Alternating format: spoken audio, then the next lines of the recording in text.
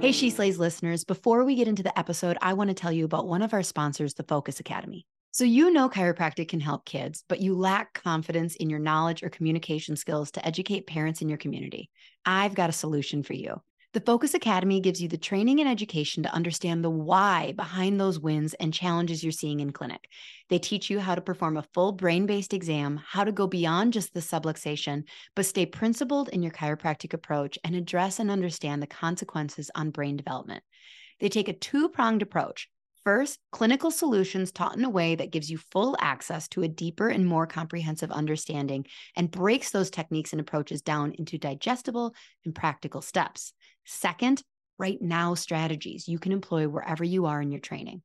You'll learn how to seamlessly ask and answer the big questions in your clinical exams and re-exams and have it actually inform the whole child approach and care planning in a way your patients will understand.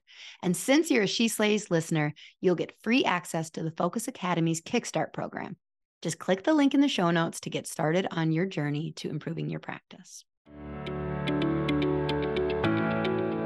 Hey, She Slayers, and welcome to another episode of She Slays the Day podcast. I am your host, Dr. Lauren Brunslick. So, a couple things we have to talk about. One, have you started experimenting with ChatGPT yet? If not, it's really cool AI. I did a training for it on our Patreon, for our Patreon members. But the reason I'm bringing up AI is there are certain cool things that are happening with it, like ChatGPT, love it. But I feel like my Alexa, oh God, are there any in this room? She's going to listen now. She's getting a little creepy. And Kirby's much more technology forward. Like he likes all the creepy ways that technology is changing. And like, I admit that, you know, so he always gets me on the end goal of technology of where they're going is, you know, that I can say, hey, Alexa, what should I get Charlie for her birthday? And Alexa knows our household and what we own and what we don't own and what Charlie's into so much that it gives me a really great gift. And like on the surface, I like that. I mean, if I don't think too much about it. But then every so often, it'll just get really, really creepy. Like last night, we were making homemade pizzas. Kirby got a pizza oven for Christmas that we've been using, and it's really fun. Totally not gluten-free, but awesome. This is like the in-between. He says he wants an official brick pizza oven in our backyard. And I'm like, let's see. That sounds really, no. Let's see if you use this first. So I tell Alexa to play dinner music, and she plays Italian dinner. Like, what did she call it? Italian dinner music, I think is what she called it.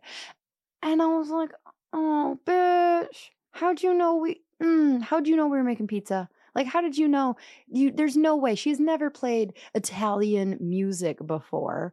The other thing, okay, so the other way she could have been creeping out is being all creepy is I'm trying to learn Italian on Duolingo because our family might be going to Italy this summer. She also could have been tracking my Google flights and known, so many different creepy ways. And then also, so then this morning, I'm currently packing for Mexico because I'm taking my mom to Cabo for her birthday. And like, I'm pouring my coffee cup and there's a story about it's just like, man found dead in Mexico ruled an accident. And I'm like, okay, well, I'm gonna where in Mexico? And like, of course, it's over by Cabo and the Baja, where I don't know where Cabo is versus the Baja. And so it's just like showing me that like this guy with a bullet, you know, in his head is like, that was ruled an accident. And I'm like, oh my God, no, Alexa, can you stop being so creepy? Oh my gosh. So anyways, it's getting a little too much. Would you like to hear an embarrassing story? Yes, I know you would. Okay, so I have extensions. I've had extensions for a long time now, probably closer to a year and a half, 2 years. And the kind of extensions I have is they're like almost like glued in, like hot glued in. And then every once in a while, that bond will kind of get loose and the hair can like just kind of slip out. Like, not if I'm just standing there talking to someone, slip out, but if I'm like messing with my hair, which I will do when just because I'm a fiddler. Okay, so I'm at therapy the other day and I'm apparently fiddling with my hair. And we're having a conversation about how I keep my emotions in. And I'm saying to my therapist, like, what if I'm just kind of a psychopath and I don't actually have as many emotions as other people? So I'm not suppressing emotions.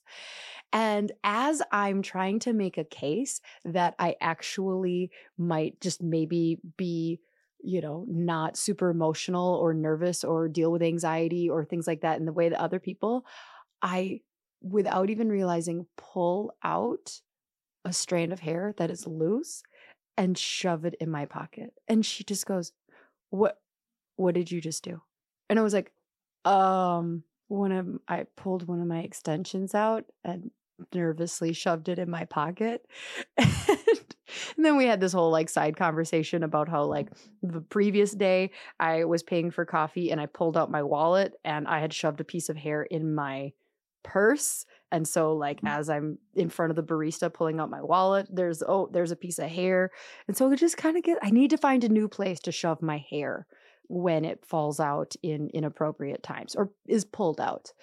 One more funny old embarrassing story about me. So I used to, before I had fake nails, chew my nails. I still chew my nails quite a bit, more than my nail lady would like me to do. But so there's one time when I was pregnant. So this is a really old story. I must have gone and like chewed all like 10 of my fingernails. And so I'm sitting there with a pile of nails that I've like chewed. And I don't know where I was that I couldn't like just throw them away. And so I take this pile of nail clippings out of my mouth and I shove them in my coat pocket. So fast forward like a year or two, my friend is pregnant and she doesn't want to buy a maternity coat. And I was like, oh, you can borrow mine. So I go grab it from the basement, give it to her. She puts it on right then and there. And as she's leaving my house, she puts her hands in the pockets and goes, what is this? And pulls out my little pile of nail clippings. So in case you guys needed to know that I am a very weird person. Very weird person. There you go. So, okay. So we have a listener highlight today. This is from Sarah Bestie. And it says, hey, Dr. Lauren, love the podcast. I found you when I was in my last weeks of pregnancy / final quarters of Chiro school when I needed something other than all the birthing podcasts. I was listening to you on my morning walks. You have been a real treasure in my Chiro world. You've taught me a shit ton and never ceased to pique my interest in directions I've never considered. I love that about your show and all that you share. It's a great gift. So thanks a mil. I would tell you you're super cool too, but I know you know that. Ha, joke's on you, Sarah. I am not super cool. Thank you so much for taking the time to send me that. She also sent it with a question. And so reminder that you guys, I want to know your questions. And so if I ever ghost you on Instagram, it's because that's not where you should submit your question. Submit your question on our website and maybe you will get your own episode devoted. And as always, of course, I can give you a pseudo name. So if you have a super embarrassing question, I would love to answer it. And it can be just a secret between you and me. Okay. All right. So today's episode is me in the past talking to students about what I would do if I had to start over with $10,000. I don't know if I said exactly $10,000. Let's say with inflation, I said 15. I don't know. You'll hear what I say. But it's basically for all my startups and my students. This is my advice and what I would do nowadays if I had to start over or chose to start over, whatever. Had the opportunity. Oh. So with all of my wisdom, I have applied it to this episode. And the farther I get from starting up, I would love if you when you listen, if there's something like, if you're a wise old chiropractor like me, if there's something blaringly obvious that I missed, screenshot this, tag me, add your advice. I'll share it. I'll share it on the gram. So let's pray for my fake hair and nails that they stay on my body. No, just kidding. And pray for me in Mexico so I don't accidentally get shot in the head. Oh man, trigger warning. Sorry. Whoops. Hopes your kids aren't listening. Dear God, thank you so much for the students that are coming up after us, after me. Thank you for what they are doing to our profession and ways that they are going to change and spread the message of chiropractic. Help this episode reach as many people who are taking on bold, courageous risks of starting a business, whether it's a chiropractic practice or not. Help them have people in their life that they can turn to when they're scared, because starting a business is really scary. And if you've put that seed, let them know, those that feel that seed, that one day this is what they want to do. No, water that seed, let them know that that seed's probably not going to go away. And at some point, they're just going to have to jump. And so help resources like this and other resources come into their life so they can do big, scary things and help the profession of chiropractic. In your name we pray. Amen. Okay, without further ado, here's me in the past talking to students. Enjoy.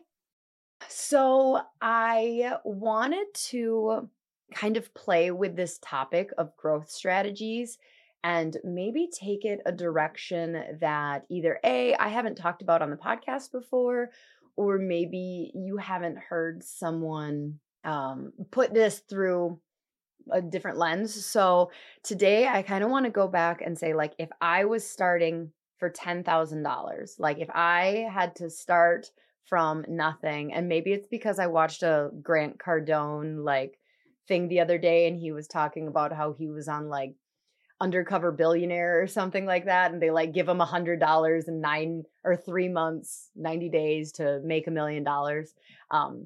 By the way, that was my first experience with Grant Cardone. I was not a fan, just a little too bro-y. Like, if you believe in yourself, just hustle your ass and you can do it. But anyways, that's beside the point. So I wanted to go like, okay, let's talk about growth strategies for a prenatal and pediatric practice, but let's do it in the exercise of like, I have $10,000 and I am looking to start a practice. Like what would I actually really do? So there's a couple different like precursors before I get into the timeline of what I would actually do. So one, I gave myself the $10,000 limit because I really believe that you are coming out of school with a ton of debt. And whoa, you guys are making me really nauseous by moving the camera around a lot. There we go. Grace, get your shit together. There we go. Okay. So I put the $10,000 limit on there because I believe in starting with really low overhead. That's just my opinion. In fact, all of today is my opinion. And I welcome you to take what works for you and disregard what doesn't feel in alignment for you. But what I see and have seen on Instagram is a lot of brand new startups out of school. I don't know, maybe they don't have the debt that I'm assuming they have. But most of, like, nod your head if you've got debt from school. Yes. Okay. Thought so. And so perhaps they were able to get a bank loan or a parent loan or something like that. Maybe they saved money from their student loans. I don't know how I feel about that. Don't ask me. But either way, I see these 1,500 square foot build outs, neon signs, gorgeous front desks. Like this is the thing that nobody tells you. Do you know how expensive front desks are? They're very expensive. Like even getting somebody to make your own front desk, you're looking at about $2,000, just like right there with the desk. So anyway, so I see these and I'm like, wow, It's so beautiful and it's so impressive. And I think that there is a fine line between wanting to look like you are trustworthy and have your shit together, and kind of that whole like fake it till you make it. Like, I don't want people to know that this is only the ninth adjustment that I've given to a child, like um trying to, okay, air quotes, fool them. Okay, don't get pissed when I say this, and air quotes, trying to like validate and fool yourself. So there is this gray area between like, do I want you to open up in a back alley out of a dumpster with a foldable table? No, I don't. I think a foldable table sends the wrong message that you could be gone tomorrow. So I like a very permanent table. I also don't think having your neighbors selling crack is a good idea either, or meth or whatever they sell in back alleys. So like, we don't want to be so low overhead that, it's sketchy. But do we need all of the things? And so I'll kind of get into, and that's the lens that I put a lot of my decisions through when I said this, is I believe in sticking as low overhead in the beginning as possible. Reason being, the goal is to make money. And this is a big thing that is on my heart kind of in the last year or two, because my experience was starting very low overhead and have grown spaces, sizes, locations, people, staff of, like 10 plus, and gotten to a point with massive overhead. And that's okay, because we're having a bigger impact. We wouldn't be able to adjust the 700 plus people we are without people and spaces. But did I do it in the smartest, most profitable way? Would I do it the exact same way? Not necessarily, because at the end of the day, bigger doesn't always mean better. And in the beginning, your first and foremost needs to be on profitability and making money. Okay. So like, I don't want to offend anybody who knows someone or this or that, but like, ultimately, make sure when you are setting up your practice in the beginning, check, am I doing this because I'm trying to impress someone, or because I think it's necessary to establish trust? Okay, that's your filter. Is this neon sign that's $600 that says, sorry for what I said before I got adjusted, am I doing it because it's Instagram impressive, because it makes me stand out as like a cool hipster new clinic? Or hipster is like probably not, that's like a millennial word. I don't even know what you guys would call it. Like, just put it in the chat, because that's how I want to know. Like, or am I doing it because I think that this will attract more new patients, because I think this will increase my conversions? Okay. That's the filter of how big of a space, how much money you're spending on decor and this and that. So the next kind of thing to really think about when starting up and, wanting to grow, I believe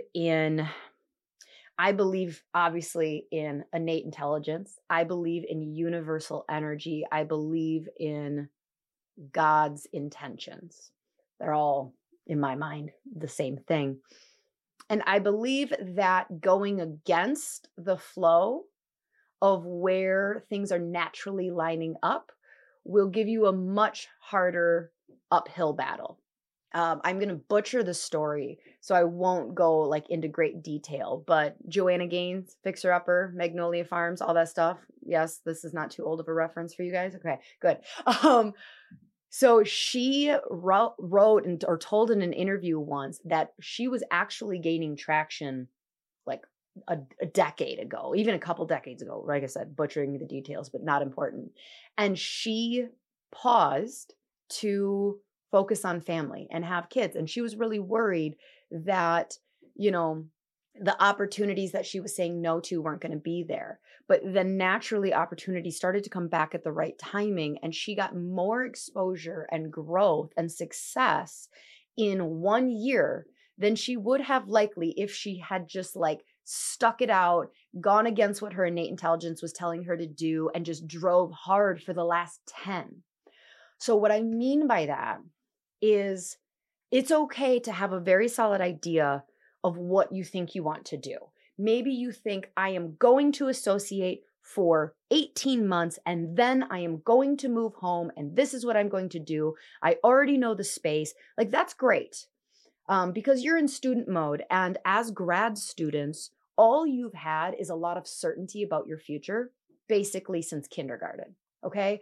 So you have to realize for the last 15 to 20 years of your life, you have been gifted unknowingly certainty of what is coming next. Next year, you know you're going to chiropractic school, and that next year you'll be in your second year of chiropractic school, and that next year will be your final year. And now, as you're on the precipice, I don't really know why I chose to use a word I don't know. While you're on the cusp of graduating, it's okay to want to be certain about what that first year is going to be. And it's okay to want to be certain about what the first 5 years of practice are going to look like. But I want you to hold room, allow for margin for God, innate, universal, to guide you possibly along a different path, possibly on the same path. So when you're looking for opportunities of employment or spaces to rent out, just stay so in tune with where you're being guided and what opportunities. What happened with me is I planned on starting or like associating in Minneapolis. I'm a Northwestern grad, and I knew I didn't want to start a practice right away. This is when I was like about 7 months from graduating. I knew that I wanted to associate for a while, and eventually I would start a practice in Minneapolis. And then eventually my husband and I, he was in corporate America. He would climb the corporate scale. And eventually, maybe 20 or 30 years into my career, we would move to small town where he's from and live a simple life, removed from the chaos. And about 4 months before graduation, I was at a Culver's eating lunch with a friend, and she had no idea that she was speaking innate intelligence. She had no idea that she was being a pawn in universal flow. And she just said, remind me again why you guys aren't moving home right away. And I remember the booth we were sitting at, and it just threw me. And I was like, well, I don't know. I don't know. And before I even got to my car, I called at that time my fiance and said, like, what if we move to Rice Lake right away? And what if we start a practice right away? And obviously this was not in his plan for the day. And we, in the course of about 24 hours, redirected our entire life. Now, I don't know how it would have worked out if I had stayed in Minneapolis. I don't know if I would have gone on to have the practice success we had. I don't know if I would have gone on to start She Slays the Day. Like, I have no idea. But I know that in that moment, I followed where I was being called, and things, big air quotes here, just seemed to line up. We decided we were going to start a practice. Well, guess what? There was a very small, affordable chiropractic practice who knew I was coming to town because I had reached out about interning, who said, actually, I kind of want to get out of this. You want to buy my practice for $19,000 turnkey? Like, why, yes, I do. Like, and things just, air quotes, happen to line up. And so when you are looking to have a successful practice, we can't overlook the idea of listening to where you are being guided. Perhaps so like one of the number one things is that I'll say is like, start low overhead, find a room, 500 to 800 square feet is really all you need. If it's a standalone building, if it's your own location, if it's in a birth center, if it's in like, wherever it is, well, I don't say, again, not next to the crack dealer, people. Maybe go in alignment close to a school or a library, something like that. If that's your plan, and all of a sudden you're just not seeing that, and you stumble across a 2,000 square foot building that has a space, but you're like, how would I afford that overhead? And you send out some emails to local like lactation, this, and this, and say, hey, before I sign this lease, would you want to like this? And somebody's like, oh my God, I can't believe you emailed. I was like, this is perfect. Okay. Like completely different opportunity than you had on paper, but you just go with that. And I promise you, as long as you take action, just take action following your intuition. I'm going to send that email. I'm going to call that realtor. I'm going to do that and realize that some of the doors are going to open and you're just going to walk right through them and it's going to be like, whoa, that was freaking easy. And some, you're just not even going to get a response. Like they're not even going to call you back. And that's okay. You just have to keep taking action, keep sending the email, keep making the thing, and like not letting your fear get in the way of just movement. Because the first, 3 months prior to opening, and then for sure the first 3 to 6 months, if not 3 to 6 years, you're just going to take action and realize that the fear of embarrassment, the fear of lack of skill, the fear of being perfect, doing it perfectly is going to get in your way and waste your time. So this fear of needing things to be perfect before you put out the flyer, before you send the email, before you post the video to Facebook and Instagram and TikTok, that fear of perfection is going to cost you. When you look at all of your action over a year, I would rather see 500% more action. I started doing math. I hate when I like start down a sentence and I'm like, oh, you don't know how to end this sentence, like sounding eloquent. Like I would rather see you take so much more massive action the 3 months before you start in the first 9 months, and so much more failure in there than worrying about taking more action. There's actually a study. Oh, what book is it in? It's either in Ed Mylett's new book or Atomic Habits. I believe it's in Atomic Habits, where this professor in Florida divided his class into two. And like half of the class needed to create one piece of like perfect content. I don't remember if it was a paper or what. And then the other half needed to create as many as possible. And at the end of the semester, what the professor found was actually the group that produced massive, like who was challenged with not worrying about one perfect piece and that they were going to be graded on the number of pieces they made. He actually found more quality in there. And was there crap in there? Absolutely. But he found actually the best pieces of content were in that group and not the group that was tasked with making one perfect paper, one perfect piece of content. So you're just going to need to remind yourself, like tattoo it on your arm, maybe temporary tattoo, because you only need it the first few months once it gets going. So when I actually dive into like, okay, what would I actually do? This is going to seem a little bit like Lauren's favorite things. I promise you, this talk to your class is not sponsored by anyone. But I have found that in today's time, automation and technology are really, this isn't like game changing here, people, but they are the most cost efficient way that I would grow.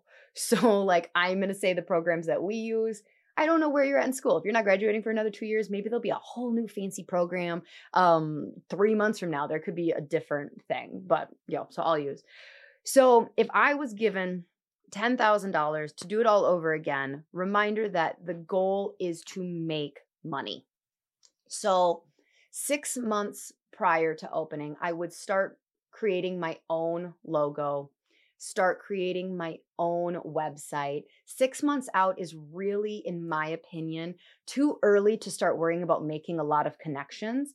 And so I would start doing a lot of the graphic things that waste time when you could be making human connection, right? Like 1 month before you open, I don't want you on a computer. I want you IRL, okay? Like I want you shaking hands, kissing babies at every little farmer's market thing there, because all of that stuff, that's the free stuff, the face to face. And when you're a month out, like that's when it's not too far. And what I do find is that a lot of new grads like to hide behind their Instagram or their TikTok and say that they're creating educational content and that's also marketing. Yes, it is. Of course it is, but I would like a 1-to-1 ratio. We'll get back to that. So 6 months up, I want you using the free tools. Like make your own logo. Listen, if you can't make a logo, then go to something like Fiverr or Upworks and pay someone $10 to make you a logo. Literally, gone are the days. Oh my gosh, when I started, like if we would have needed to pay someone, like luckily my husband's multi-skilled, but back in 2010, it was not crazy to pay someone $200 to create you a logo and $1,000 for a website. Now, 6 months out, you've got the time. Spend 6 hours on a Saturday using something like Square or Wix and their templates to make a logo. Okay, or make a logo and a website. Like do those things for free. I would still do business cards, but I would make sure I have like a QR code on there. The QR code, I would probably link to something like a Linktree.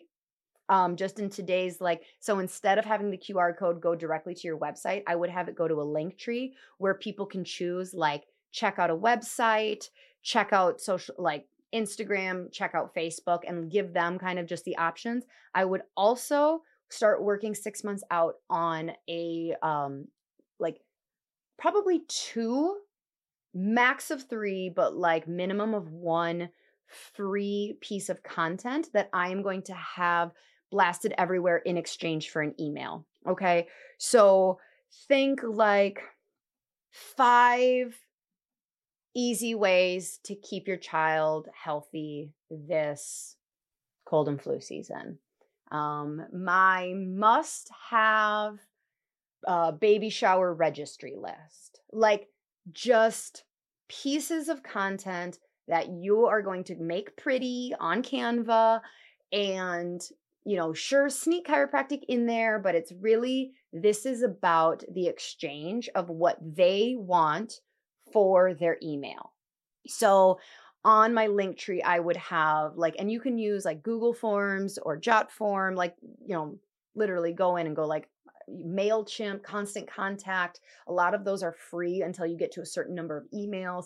But I would create a couple pieces of content that I have out there on my QR code on my Linktree, on my Facebook page, on all this stuff that is take this, and in order to get it, you get their email.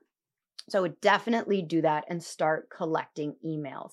I wish that people cared as much about collecting emails as they did about collecting followers. And I'm going to say that one more time.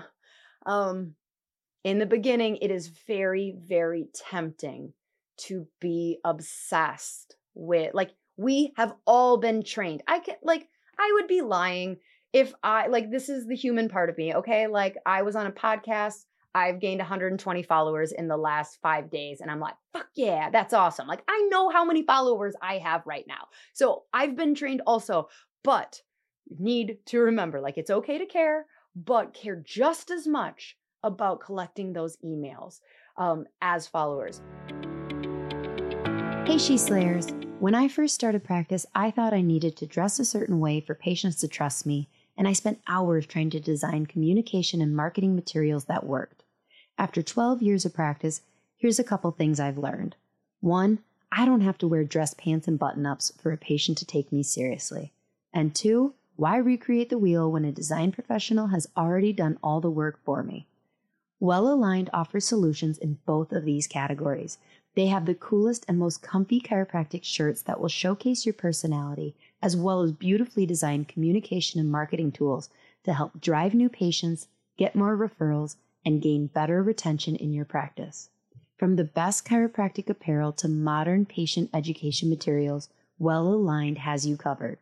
All She Slayers get 10% off plus free shipping on orders of $75 or more with promo code SheSlays. Visit www.wellaligned.com to save. Hi friends, I wanted to take a quick break from the episode to make sure you all know about the cool stuff we have happening over on Patreon. This is a platform where I can offer you extra content, behind the scenes interviews, quick trainings, and exclusive trainings answering your exact question live, back to back with me. It's a way for me to more directly interact with you and post some fun things that would never be in the normal weekly episodes. To check out what we're doing and to sign up, click the link in the show notes. Hey, She Slayers, so many of you connect with my story as a chiropractor because I started all wrong. Years into practice, I had to completely turn it around from being an insurance and pain-based model to a thriving, subluxation-based cash practice. I have a lot of ways that happened, but I am not exaggerating when I say the number one thing I changed was adding CLA's Insight scanning technology. The Insight helped grow our practice from 300 people a week to over 500 a week in the course of 1 year, purely by showing objective findings and providing reports to patients. So many docs I talk to struggle to communicate the why behind a care plan when the patient's pain goes away in a few visits. They struggle to keep patients after insurance stops paying. They don't know how to explain why a kid benefits from chiropractic care, even though they have no symptoms. They don't do progress exams because what am I going to do to show the patient progress? I am telling you, every single thing I just said, my answer to the doc is, are you using Insight scanning technology in your clinic yet? Because it's the solution to all of those issues. If you have questions, the staff at CLA is absolutely incredible and will help answer those questions and help implement this big change into your practice. Click the link below in the show notes as She Slays listeners get preferred pricing and hundreds of dollars off their purchase. In the beginning, let's talk about content. So later on, you can do some of the lip syncs and all of like the fun stuff that is like easy to make. And what do they call it? Like edutainment. Edutainment is great once you're like a month into practice. And I'm just kind of like throwing out ishy numbers here. And you're kind of getting busy during the week. And so you don't have as much time and you want to be consistent. It's okay to have some of those edutainment. But before you open your doors, all you have is time. So I want you, if you are going to make an Instagram, make a TikTok, I do not want you to care if it goes viral at all. In fact, we might have you even delete it if it starts going viral, depending on where you're practicing. And you're going to really monitor followers and where they're coming from. And as soon as those followers, so let's say you throw something out there and you're like, whoa, this is going viral. This is amazing. My follower count's going up. I want you to very closely monitor the followers that are coming in and like go and look and see if you can figure out where they're living. So like if you're starting a practice in San Diego and you go viral and you start collecting 100 followers a day, 1,000 followers, start paying attention. And as long as they're like in San Diego, it's okay. Keep that thing going. But, and this is controversial, if you start seeing where you're collecting 100 followers a day and they're from all over the country, what I would do is delete it. I would stop it because I mean, there are so many, I'm not going to go down this rabbit hole.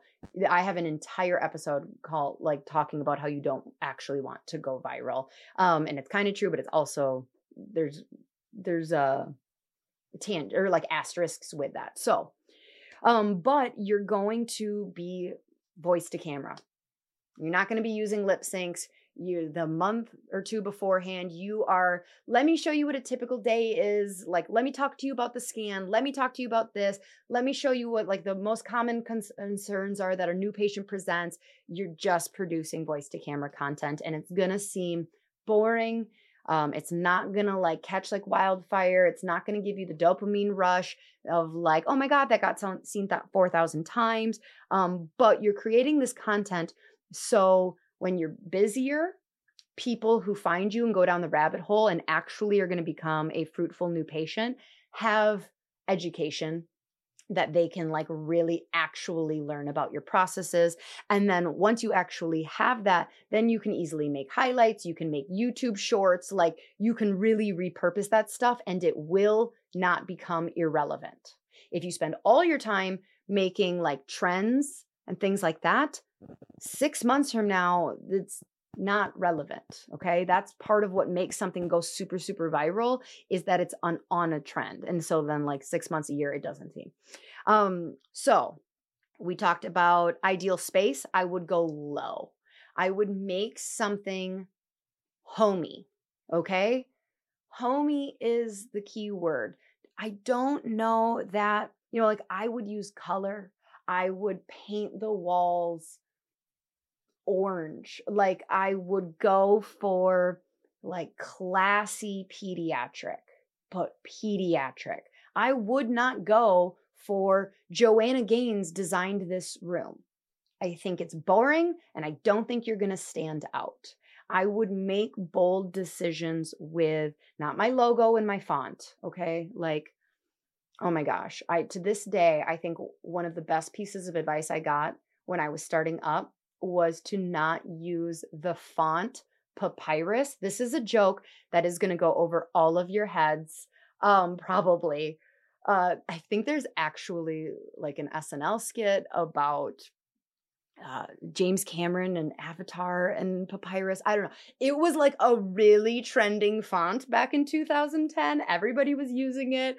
And like my brother-in-law who was helping create my logo was just like, no, classic.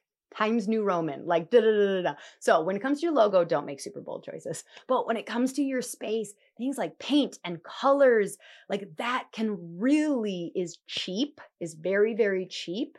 Peel and stick wallpaper. Okay, wallpaper is actually not that cheap. So I don't know if I was only given $10,000 if I would invest $1,000 on wallpaper because that's actually how much it would likely cost. Trust me, I'm Airbnb right now and like wallpapering everything's so expensive. But like maybe 6 months in, I would do it. So I would, let's see, what else do we have? So I talked about I would do a ton of external talks. I would do everything. I would be trying to sign people up. So you're going to want to make sure that you have a way that you can collect money. So like literally, if that is just like squares, like plug into your phone, great. Now, eventually you're going to want to be able to set up plans. And by eventually, I mean by the first day that you do your like review of findings. I'm a big, big fan of care plans. Big fan of them. I have yet to talk to well, that's not true. Okay. I'm going to already take it back. There are very successful pediatric chiropractors that don't do care plans. I just don't like, I have control issues. So like for me, I like my care plans, but like I interviewed Courtney Kayla on the podcast and she didn't do care plans. And like, I think everybody could hear my mouth gaping open at like, what? How do people complete them? So in my experience, the way my personality is that I get a much more follow through with patients when I have that. So something like cash practice, I don't know how much it costs a month, but like it would be worth it if you're going to do care plans, because what you can do is you can just set up like, okay, you want to pay $150 a week for 16 weeks. That's a great thing. You want something that's going to be automated. So whether it's cash practice or something else, like, I don't know if the Jane app or this or that, don't care, but you're going to want your first day 2 to be able to set up a payment plan. Because as far as like, do you hire a CA right away in the beginning? I don't know.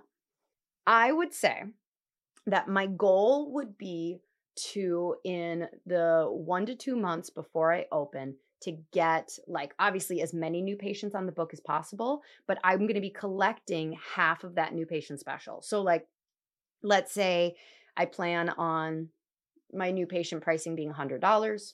I might give, and I'm speaking at a mom and me group. At the end, I might say like, I'm going to give you an opportunity to get on at a discounted rate in the first weeks of opening, yada, yada, $50 to hold your spot, $40 to hold your spot. Because seriously, people like your no-show rate will go down. Like if you have somebody who doesn't have to put anything money down 2 months in advance, like their possibility of showing up, they're pretty small.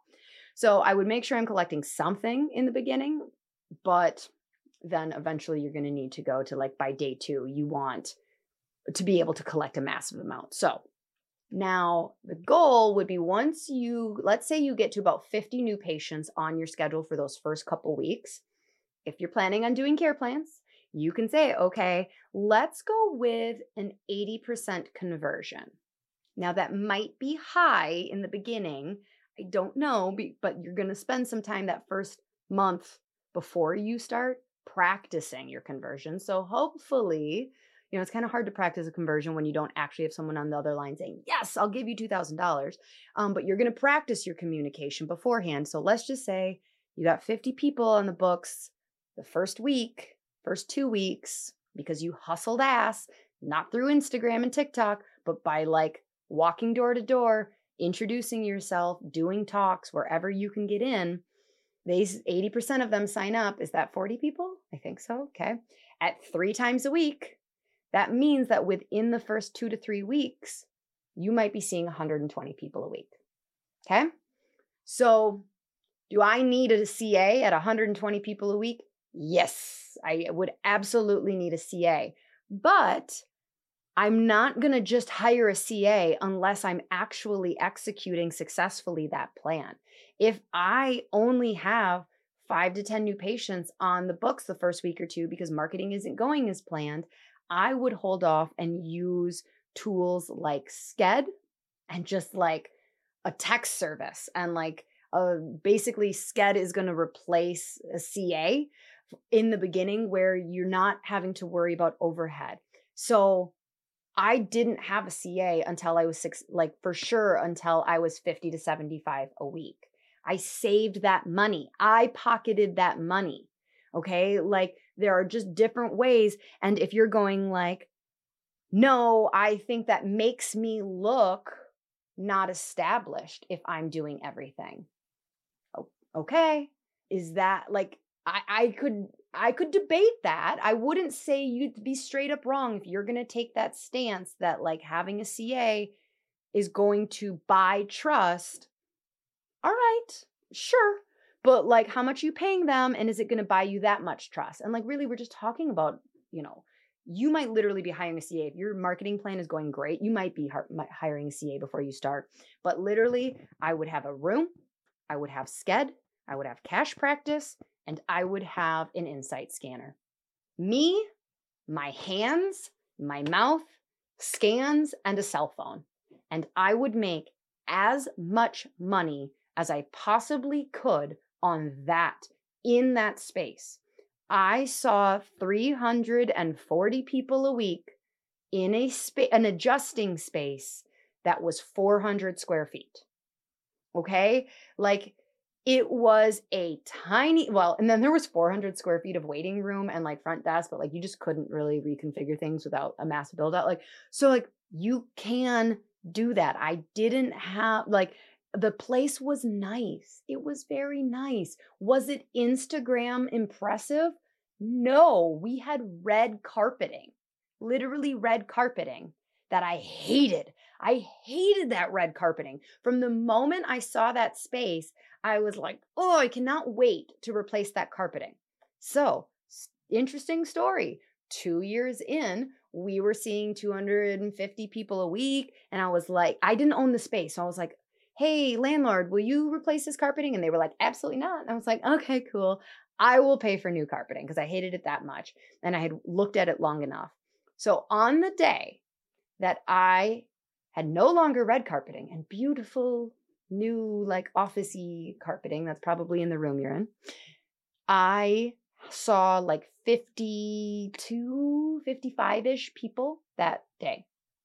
One person noticed and commented the carpeting. Do you know who it was? The landlord's wife. Like the person who owned the building. 50 some people did not give a shit that my ugly red, dirty carpeting was gone and it was replaced with something new.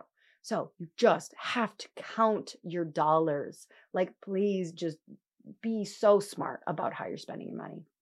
Final thing I'll say before we do kind of questions is like, along the line of like having a big fancy party. I don't think you need it. Like, you can do it later. Like, throw a party. So we moved into a building. We went from renting to owning. And like, if you haven't seen our building that we built, like go on my Instagram and check out, like it's way back, but like it's a video. It's beautiful. And I wanted to show that baby off, but we didn't get around to hosting like in my mind, a grand opening party for a year and a half. Now, did we call it a grand opening party? No, we just we just called it a back to school party. Like, you can throw a party whenever you want. You don't need to throw this $2,000 elaborate party for the community in the beginning. There are creative ways. Talk to your chamber of commerce about hosting like a business after 5, getting people in there. Like, reach out to a mom's group and see like, hey, do you guys want to like use this space? Like, well, you only have 800 square feet. Like, you can be creative about getting people in your space that it doesn't cost you money. So this is why I put kind of the max on you once you're actually open to really limit how much you allow your brain to get distracted with making TikToks, Reels, and content for the internet, because I believe that will make you feel like you are being productive when you could have shoot something out there. If it takes you 15 minutes to do and throw out there, great. I don't care about that. I'm not worried about that. I'm worried about the people who spend way too much time, air quotes, researching trends and then making the right thing and editing and finding the hashtags. Are they still relevant? Are they are they? I don't know. Nobody knows if hashtags still work.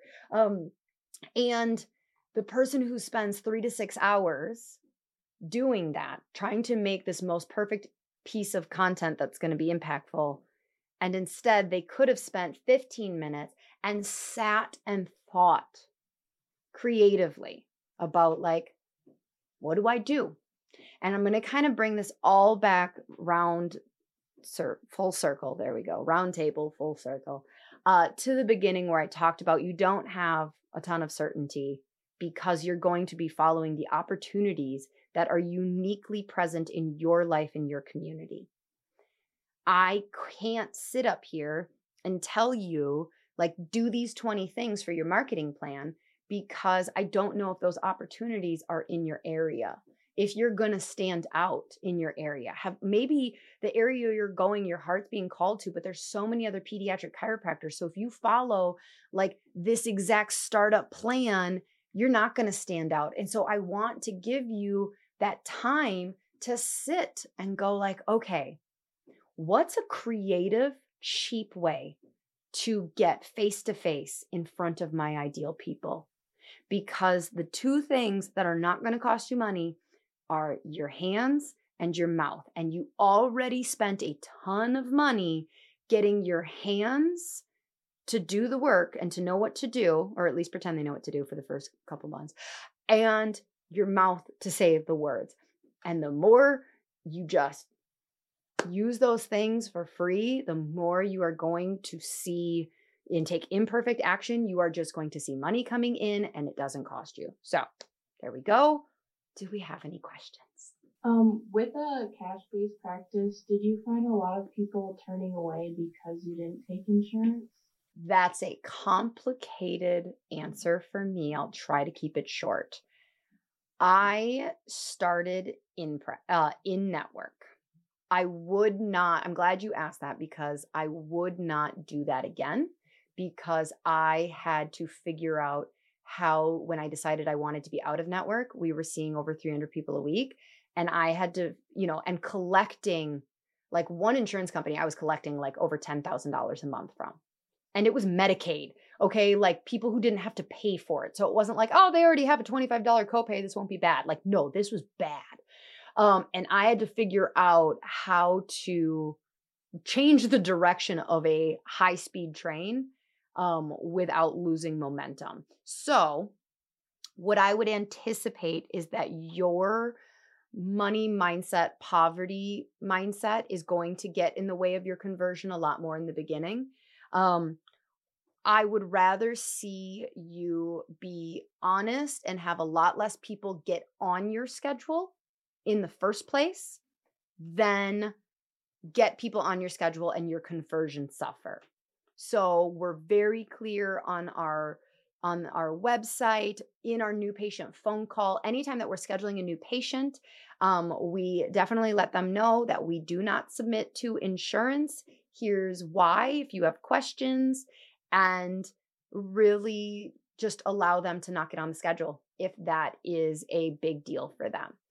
So your conversion to getting people on your schedule, if you're honest and upfront right away, will suffer, but that's okay. I would rather speak to a room of 20 people and let them know, like, we don't take insurance. Here's why. Here's how we approach your finances and how do we try and make it easy for you. And 2 of 20 get on my schedule. Then I kind of like hold it close to the vest, and 20 people get on the schedule, and then I only convert 2 of them. Do you find with the cash practice that more people will often go towards the care plan because often it can be cheaper in the long run? Yes. So I think that the cash practice is the reason that the care plans, that we have such a high conversion on our care plans. Anytime I talk to a doctor who is like struggling to get someone to finish a care plan, they kind of like taper off after the first couple weeks. They're doing a mix of insurance. And so it's like the patient knows they get 15 visits and agrees, yes, totally, on day 2 to doing 36 visits or 48 visits. And then like weird around visit 13, 14, 15, they just start ghosting you. So the transparency of being a cash practice, that's the other thing, is like insurance is complicated, and they will honestly say, oh yeah, they have 100% coverage. And then like you start submitting and they do not have 100% coverage. And like, then all of a sudden it's like, okay, I told you this was going to be free, but now all of a sudden you owe me $280 and the bills are going to keep coming in because there's still 12 claims out. And then the patient gets mad and they end up quitting anyways because they're mad at you because you didn't predict the future of what insurance was going to do. And like some people insurance are going to like hear this at some point and go like, that's not true. A lot of insurance is pretty straightforward. That's great. Like, I don't know. I'm not trying to like lie about insurance at all. But my overall experience is when insurance is not involved, you can be very transparent. Very transparent. This is what it is going to cost you. There's no surprises. It will cost you this much if you pay as you go. It will cost you this much if you pay up front. It will cost you this much if you pay over time. And there's no surprises. Hi. Okay, so my question, I guess, is kind of more of your opinion, given your experiences. I'm full of opinions, so this is great. Yeah. I'm about the doctors. She sees a lot of pediatrics, and I really like a lot of the things about her practice. She's kind of looking to retire soon, there are a lot of things I didn't necessarily like, that she takes like 95% insurance. And it didn't seem like she liked that either. So I was like, well, why do you take it? And she said it's because she sees a lot of teachers and people who work at the hospital locally, and I guess they have good insurance. And that's debatable, by the way. Yeah. So like schools and teachers and nurses have gotten worse and worse and worse and worse and worse insurance over the last 12 years. Like every year that I've been in practice, I've seen them get worse and worse. But yeah. So I'm thinking like my options are like obviously just open up on my own, maybe work with her, possibly take over her practice, but then long term, like you're saying, it's definitely like harder to just convert people from. Are you talking about buying her practice? Yeah, potentially. Well, here's what I can say. I don't know. I'm not going to tell you because obviously what you literally just said is what I know. So I don't want to be a hypocrite and say, because in the beginning I said follow opportunities that are coming your way. But I will say that that doesn't sound cheap. It sounds like an expensive way to open a practice. And then the reality is, okay, totally in my opinion. The reality is why she's out of network is because she's scared, because she's chained to the money. And she's scared because she doesn't want to make less money. And she does not know for sure if she goes out of network, if she will make as much money as she's making in network. So I would not choose to pay to be chained to insurance. So that's all I'll say. I am going to have Janice Hughes on the podcast very soon. Like literally I'm interviewing her in like 20 minutes. And I will ask her about that conundrum that a lot of docs go into, because we're going to talk about selling your practice. And I have, it's just easier and easier just to start your own. Like if you want a cash practice and she's got an insurance one, I don't know why you'd pay for that. Oh, I said it. Okay. All right. Great, well, thank you. Yeah, I hope this was super helpful. Like send me a DM at She Slays if you guys have any questions.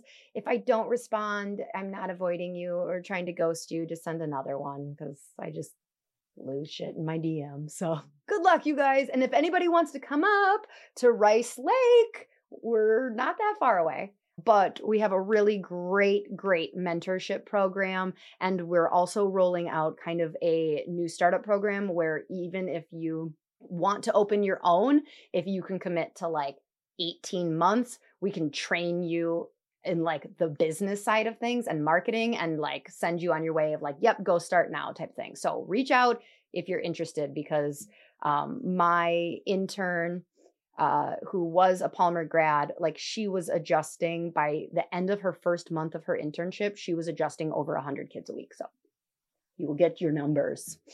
Well, you'll get your confidence. Let's just say that. Have a good day. Yeah. Bye, guys. Hey, She Slayers, are you looking to get your team off the phone and streamline your front desk so you can spend more time doing what you love? Sked has exactly what you're looking for. They will automate all your appointment reminders, missed appointment reminders, reactivation campaigns, allow you to have two-way texting with your patients.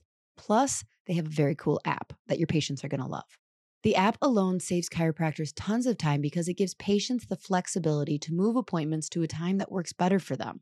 Don't worry, you won't lose control of your schedule because you'll have access to all the parameters that keep you still in control. Plus, there's overbook protection, so your schedule won't get out of hand. Sked was created by a chiropractor for chiropractors, so you can rest assured that you're getting the absolute best system for your office. Dr. Eric Kowalski is committed to the chiropractic mission, and he works closely with his developers to always be innovative so that we have the best system available.